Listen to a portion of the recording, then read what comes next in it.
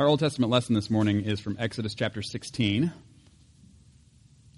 which can be found on page 110 in your pew Bibles. This is Exodus chapter 16, verses 1 through 18.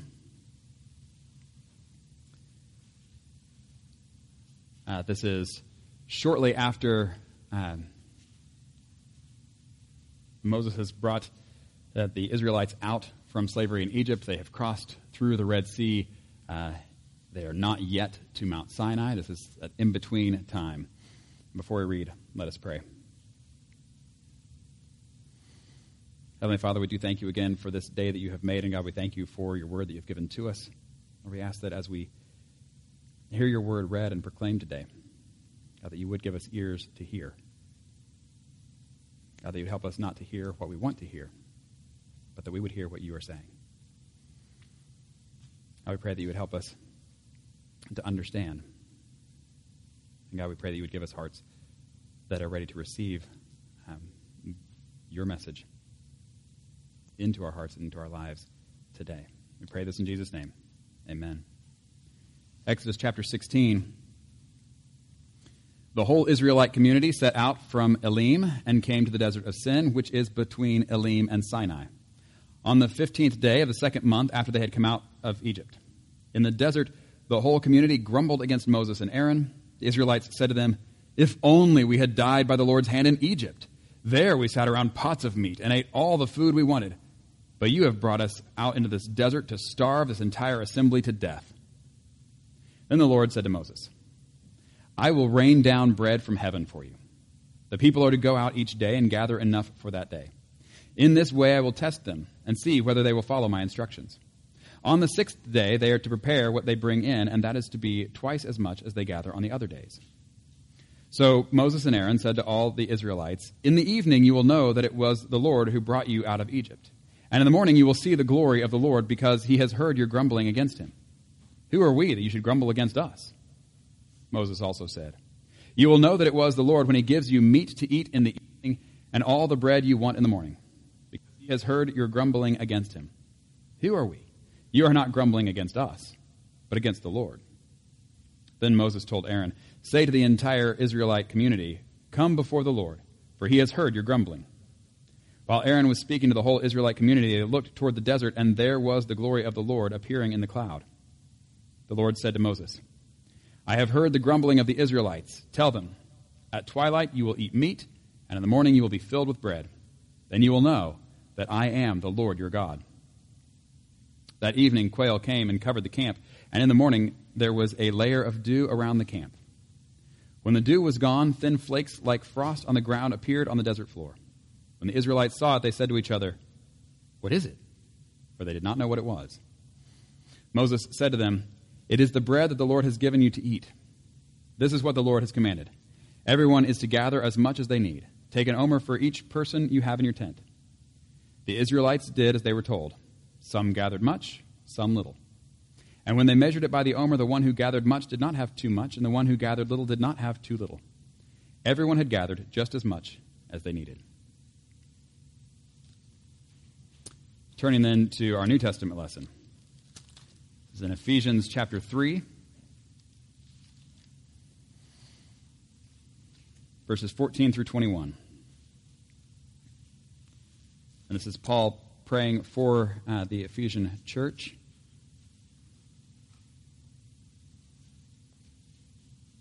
The church in Ephesus. This is on page 1817 in your pew Bibles. Ephesians chapter 3, starting in verse 14. After talking through God's plan of reconciliation in Jesus, how God has made us right with him and right with each other, and has brought in Jews and Gentiles alike, he says then this prayer, verse 14, "For this reason, I kneel before the Father, from whom every family in heaven and on earth derives its name. I pray that out of his glorious riches he may strengthen you with power through his Spirit in your inner being, so that Christ may dwell in your hearts through faith. And I pray that you, being rooted and established in love, may have power together with all the Lord's holy people to grasp how wide and long and high and deep is the love of Christ, and to know this love that surpasses knowledge, that you may be filled to the measure of all the fullness of God. Now to him who is able to do immeasurably more than all we ask or imagine, according to his power that is at work within us, to him be glory in the church and in Christ Jesus throughout all generations, forever and ever. Amen. This is the word of the Lord. Thanks be to God.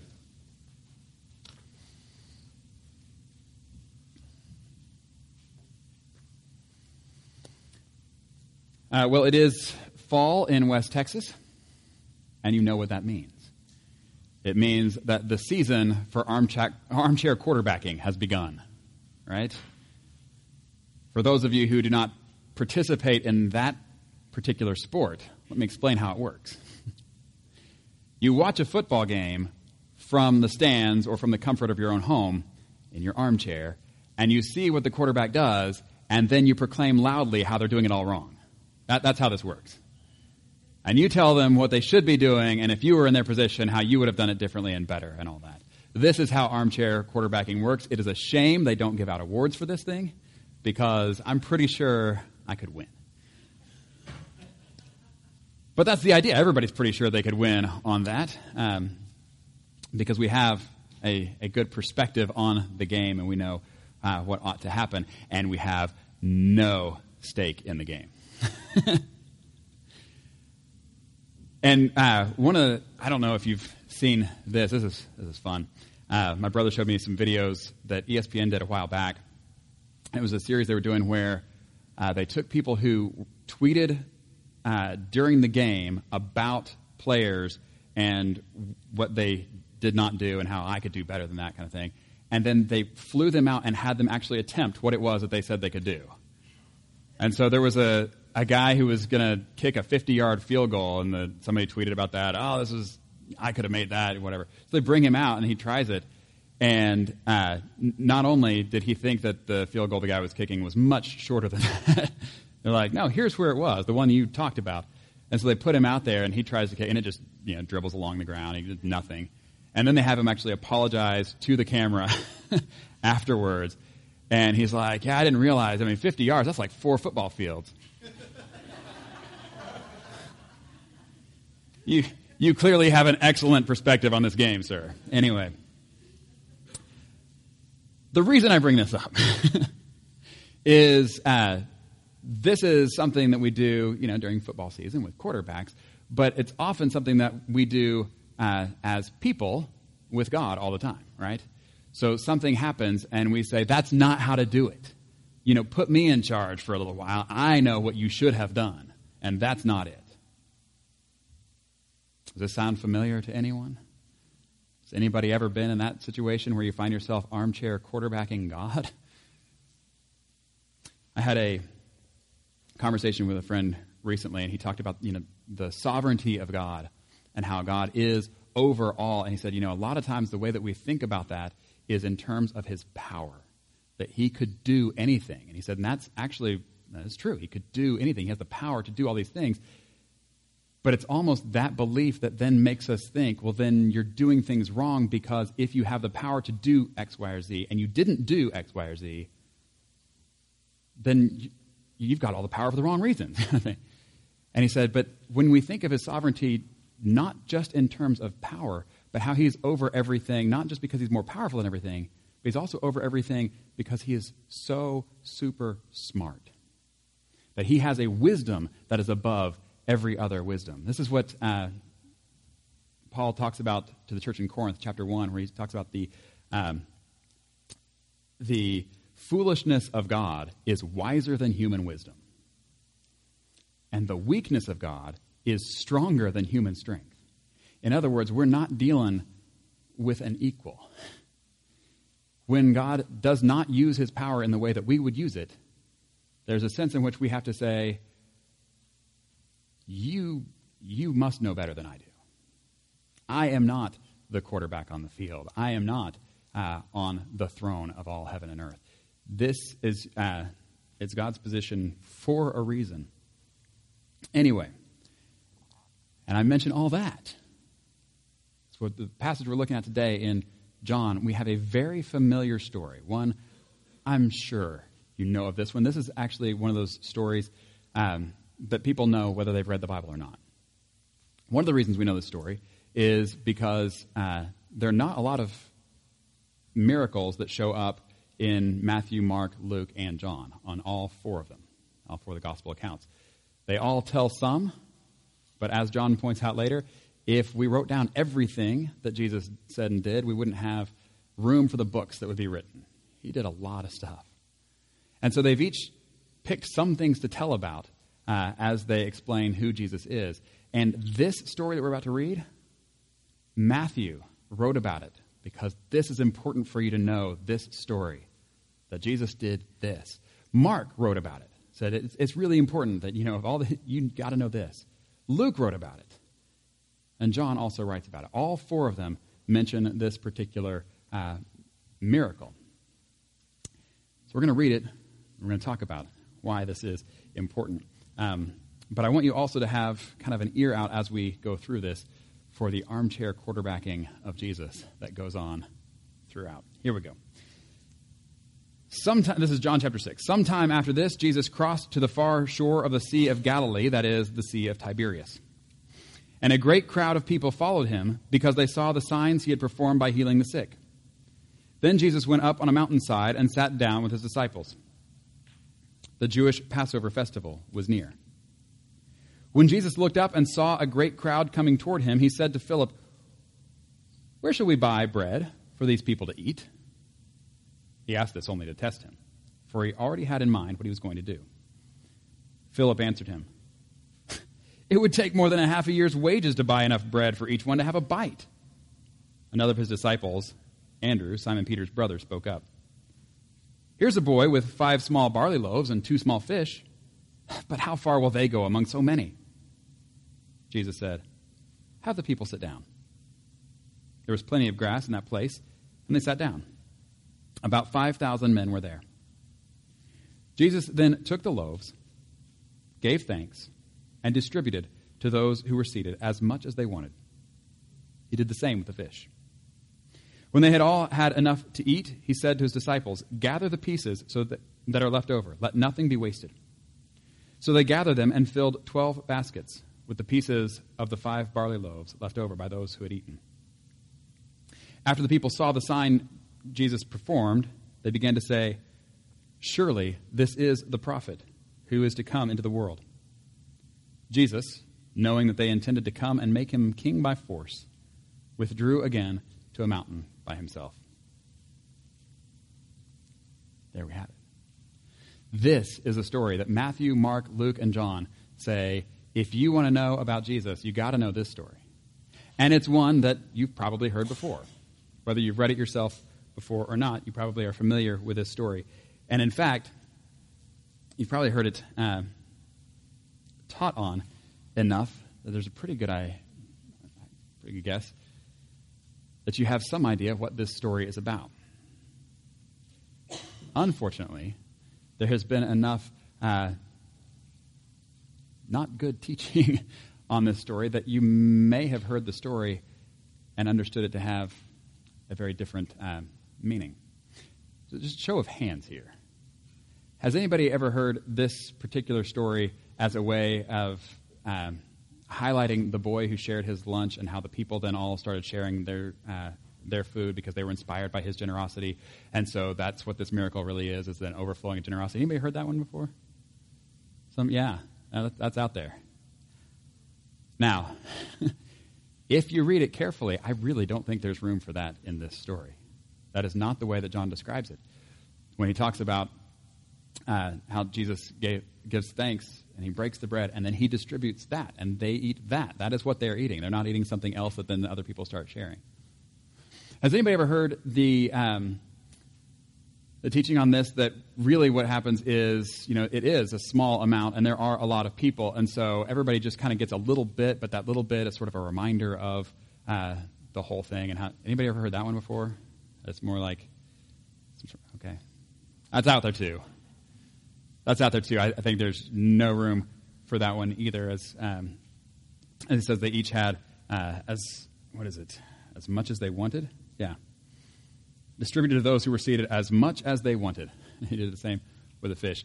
If you have 5 small little loaves, not really, it's flat bread, not like the loaves we normally have.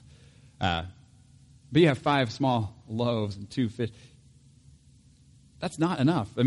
Philip is right. That's not enough for everyone even to have a little bite.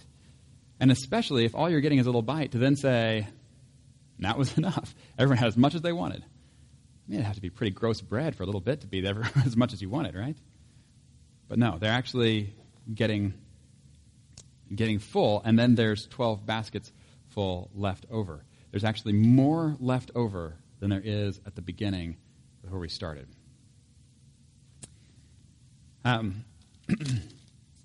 Those of you who have been in our Wednesday night Bible study should have your kind of antenna up for when you hear the number 12. And you go, well, there's something to that, right? There's got to be something to that. Well, hang on. First, let's take a look at Philip and Andrew. These are the 2 disciples who kind of speak up in the midst of all this. And I want us to see how we tend to view the situations we encounter very much like they did. Where they are, they've come across the Sea of Galilee, small lake, about 8 miles across the way they were going. And they get over there, and then the people still are coming. Like, they're not getting away by themselves anywhere. They kind of go away by themselves, Jesus and his disciples, and other people are just coming. And why does it say that they're coming? I'll read it again. It says, a great crowd of people followed him because they saw the signs he had performed by healing the sick.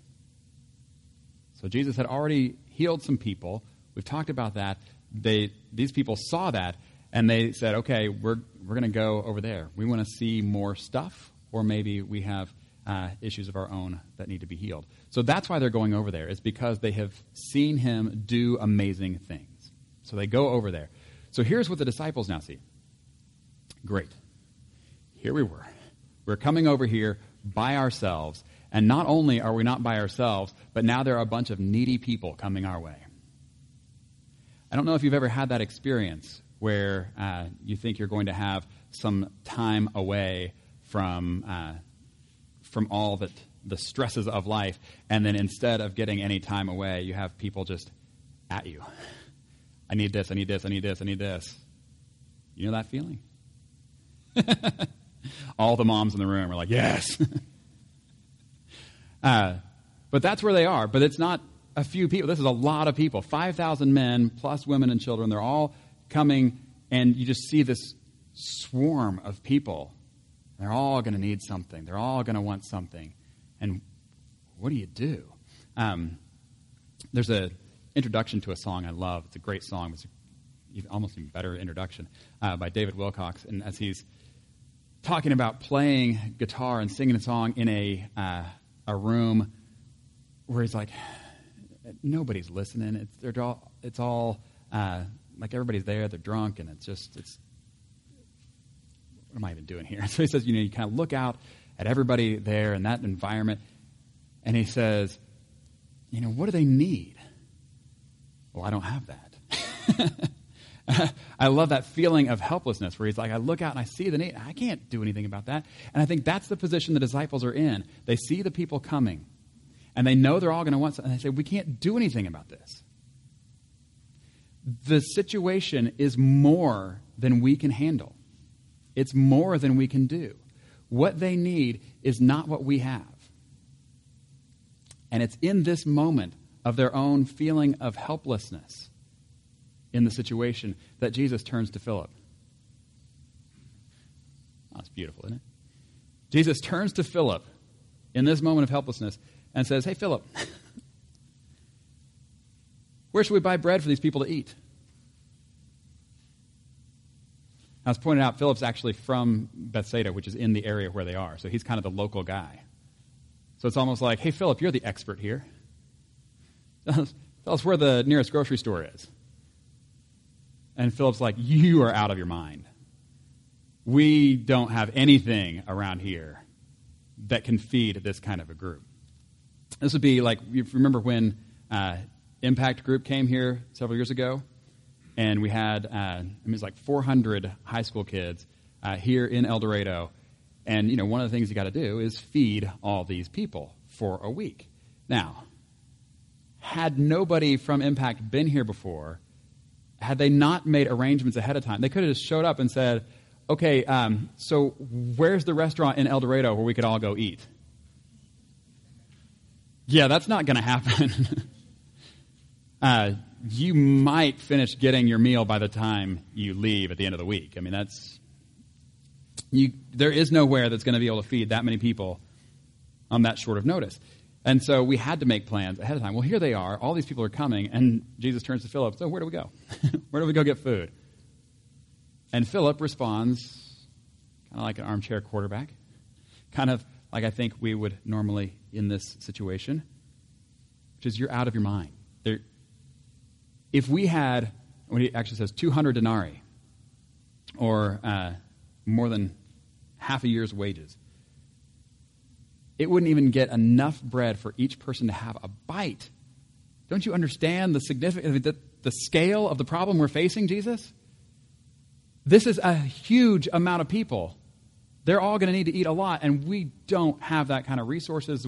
There's nowhere you can go to get that. This is not a solvable problem. And of course, John points out to us, Jesus did not say this because he's out of ideas. As Jesus is like, I don't know what to do. Philip, what do we do? He says this to test Philip because Jesus already knows what he's going to do. So the question is, does Philip know what to do? And the answer is no. Philip has no idea what to do. Well, what about Andrew? Andrew seems almost like the hero of the story because here he is like, here we go. We've got what this little boy has. We'll bring that up here, and that will solve the problem, right? No, that's not actually what Andrew does. He does not bring this forward and say, this will solve the problem. He brings this forward and says, and this is not going to help. This does nothing to even put a dent in the problem that we have. Like, everything that we have to offer is nothing. That's it. That's what we have. But then you know how the story goes. He says, here's a boy with 5 small barley loaves and 2 small fish, but how far will they go among so many? Great question, Andrew. How far will they go among so many? And Jesus, almost like with a twinkle in his eye, says, watch and see. And then he takes the bread, and then what does he do? Some sort of magic trick? Does he say any sort of bizarre phrases? Abracadabra? No. What does he do? It is so wonderfully understated. He takes the bread, looks up to heaven, just give thanks. That's it. He thanks God for what they have, what he has given, the ways that he has provided. And he breaks the bread, and he distributes it. And as the bread makes its way around, and around, and around, and around, and around, it doesn't run out. In fact, there's more and more and more as it goes. What does that look like? I don't know. But this ought to remind us of several things, and I think it ought to have reminded the people who are there of several things as well. This is why this is recorded again as another sign. This should be pointing us to something about who Jesus is in the ways that he works. So, is this kind of tripping anything for you as far as Old Testament connections? Is there any event in the Old Testament that this relates to?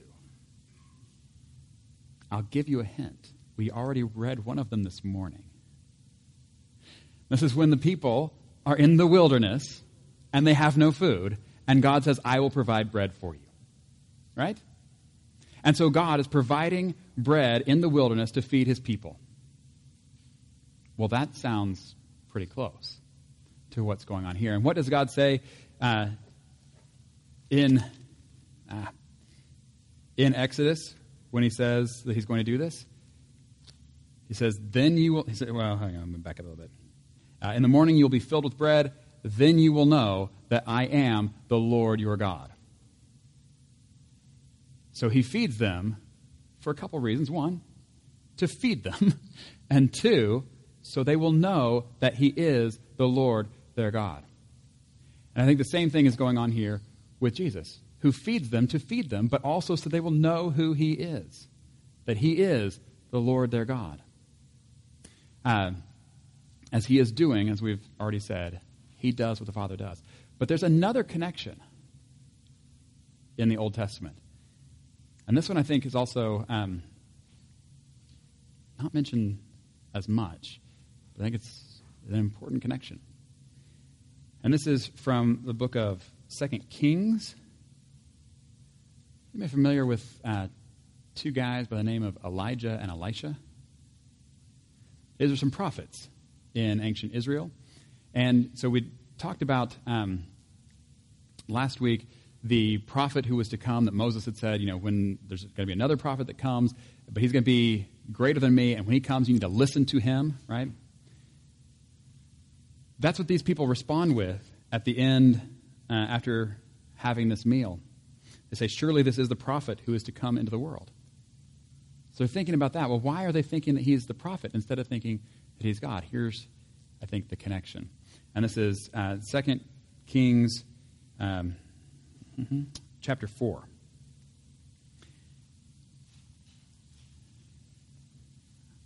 Let's read it first. This is verses 42 through 44. A man came from Baal Shalisha, bringing the man of God 20 loaves of barley bread baked from the first ripe grain, along with some heads of new grain. Give it to the people to eat, Elisha said. How can I set this before 100 men? His servant asked. But Elisha answered, give it to the people to eat, for this is what the Lord says. They will eat and have some left over.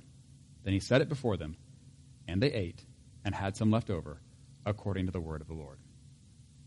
Sound familiar? Yeah, there's a pretty good connection there as well. Okay. If you're familiar with the stories of Elijah and Elisha, there are quite a few miracles that are performed as they demonstrate God's power in and among the people of Israel. But one of the things that people have noticed is that Elijah there are 7 miracles that are recorded that Elijah performs. Then Elisha prays or asks Elijah to pray that he would receive a double portion of his spirit. So before Elijah leaves, Elisha wants a double portion of Elijah's spirit. And then you read the stories about Elisha, and instead of 7 miracles recorded, there are 14 miracles recorded. You go, well, would you look at that? It's double. It's pretty easy math. Okay. The one who's to come, this Messiah that is to come into the world, one of the things that had been prophesied is that Elijah would come first to prepare the way. And then we've looked at John the Baptist, as Jesus even said, he was the Elijah who was to come into the world, to prepare the way for who comes after Elijah? Elisha.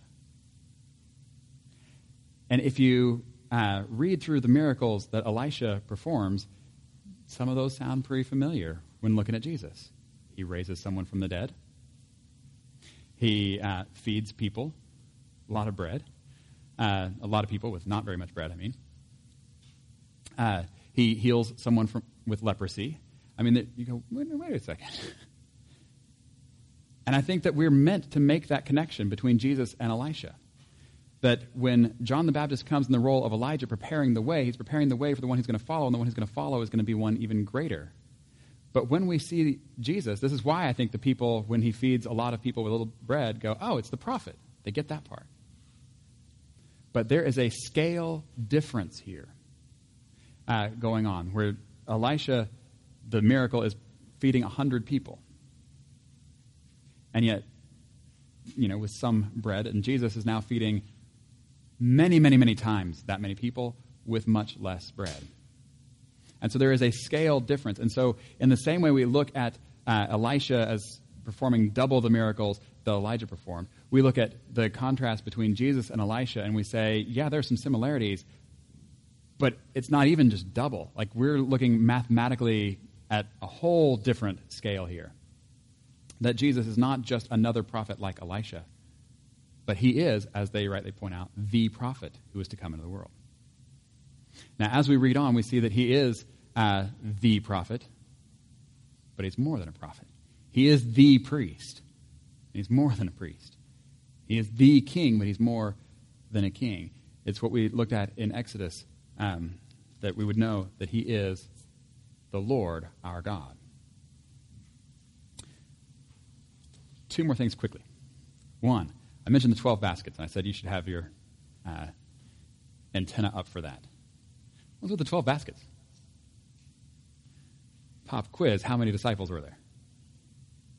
12. Who were the people who spoke up in this moment of not knowing what to do? It was 2 of the disciples. Who were the people that Jesus had come across with in order to be by themselves? It was the disciples. So Jesus is there with 12 people. These 12 people are the ones who see the problem coming, the situation that they can't handle. There is no way that this is going to work out. And then how much do they have left over? Enough for each one of them to have a basket of leftovers themselves as a reminder of the way that God is able to do, as Paul says, more than all we can ask or imagine.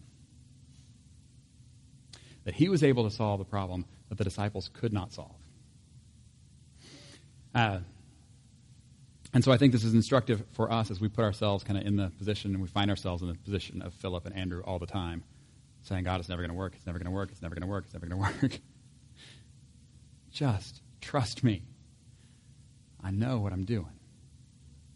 And if you reflect over the events of your life, I'm pretty confident you'll be able to find those things that he has done in your past that you can look back on as signs that he knows what he's doing. Ways that he provided in situations where you saw no way through that. And yet he brought you through. When you saw no way that this could ever resolve well, and then it resolved well, and I don't know. I'm guessing you all have stories like that in your lives. These disciples now have one of those stories as well. And when they wrote these Gospels, they said, you got to know this. You got to know this particular story. And then one more thing. That when these people recognized that Jesus was the prophet, they still missed it, right? And so it's one thing to recognize that he is the prophet, the priest, the king. And yet, it says when they then wanted to make him a king by force, Jesus goes away. Withdraws to a mountain. We're told other places he goes to the mountain to pray. And here we have a problem, a common temptation we're likely to fall into. And that is to recognize that Jesus is the one with the power, that he can do amazing things. And we say, yes, that's the guy I want on my side. So, because if somebody that powerful is on my side, then we can get done all the things that I want to get done. That's why these people want Jesus as the king. Look, he can heal the sick, and he can feed us with bread when there's not enough bread to go around. That's who we want as the one, as the king in Israel, because he'll be the one with the power to drive out the Romans. He'll be the one to feed us. He'll be the one to make sure there's a chicken in every pot as it goes. And Jesus says, that's not it. That's not the king I am. What you are wanting is for me to be your vending machine, to be your backup, to be the one who is supplying whatever it is that you want in the moment. And you've misunderstood the whole point of this. The whole point is that he is the prophet, he is the priest, he is the king, But what it means to be king is not to supply what you want. It's to lead well. And they are not ready to follow him. They are wanting him to be the king with them still being in charge. Does that make sense? And I'm afraid for us today, it is all too easy for us to fall in that same situation where we hear these stories and we say, yes, Jesus is amazing. And so, yes, I would like him to be king in my life, but I still want to be in charge. And when we do it that way, what does Jesus do? He withdraws. That's not the way this goes. For him to be the king means he is the one who's in charge. And if we understand the story well, we understand that he should be in charge because he is the one who can solve the problems that we cannot solve. But when we let him be in charge for real, that means no armchair quarterbacking anymore. That means we say, I trust that you know what you're doing. I trust that when you tell me this is the way to go, that's the way I go because I believe that you know better than I know. That your perspective on all of this, on my life, on the lives of those around me, you know better than I know. And so I trust you and your ways to lead me in the way that I live. And that is very different than just wanting somebody to back us up on our own agenda. Very different. But that's the way this works. And it is in that, and walking in faith, that's what that means. Where we actually have Jesus as the king over us, that we experience this new life that he's talking about. I want to conclude with that prayer that we began with from Ephesians 3.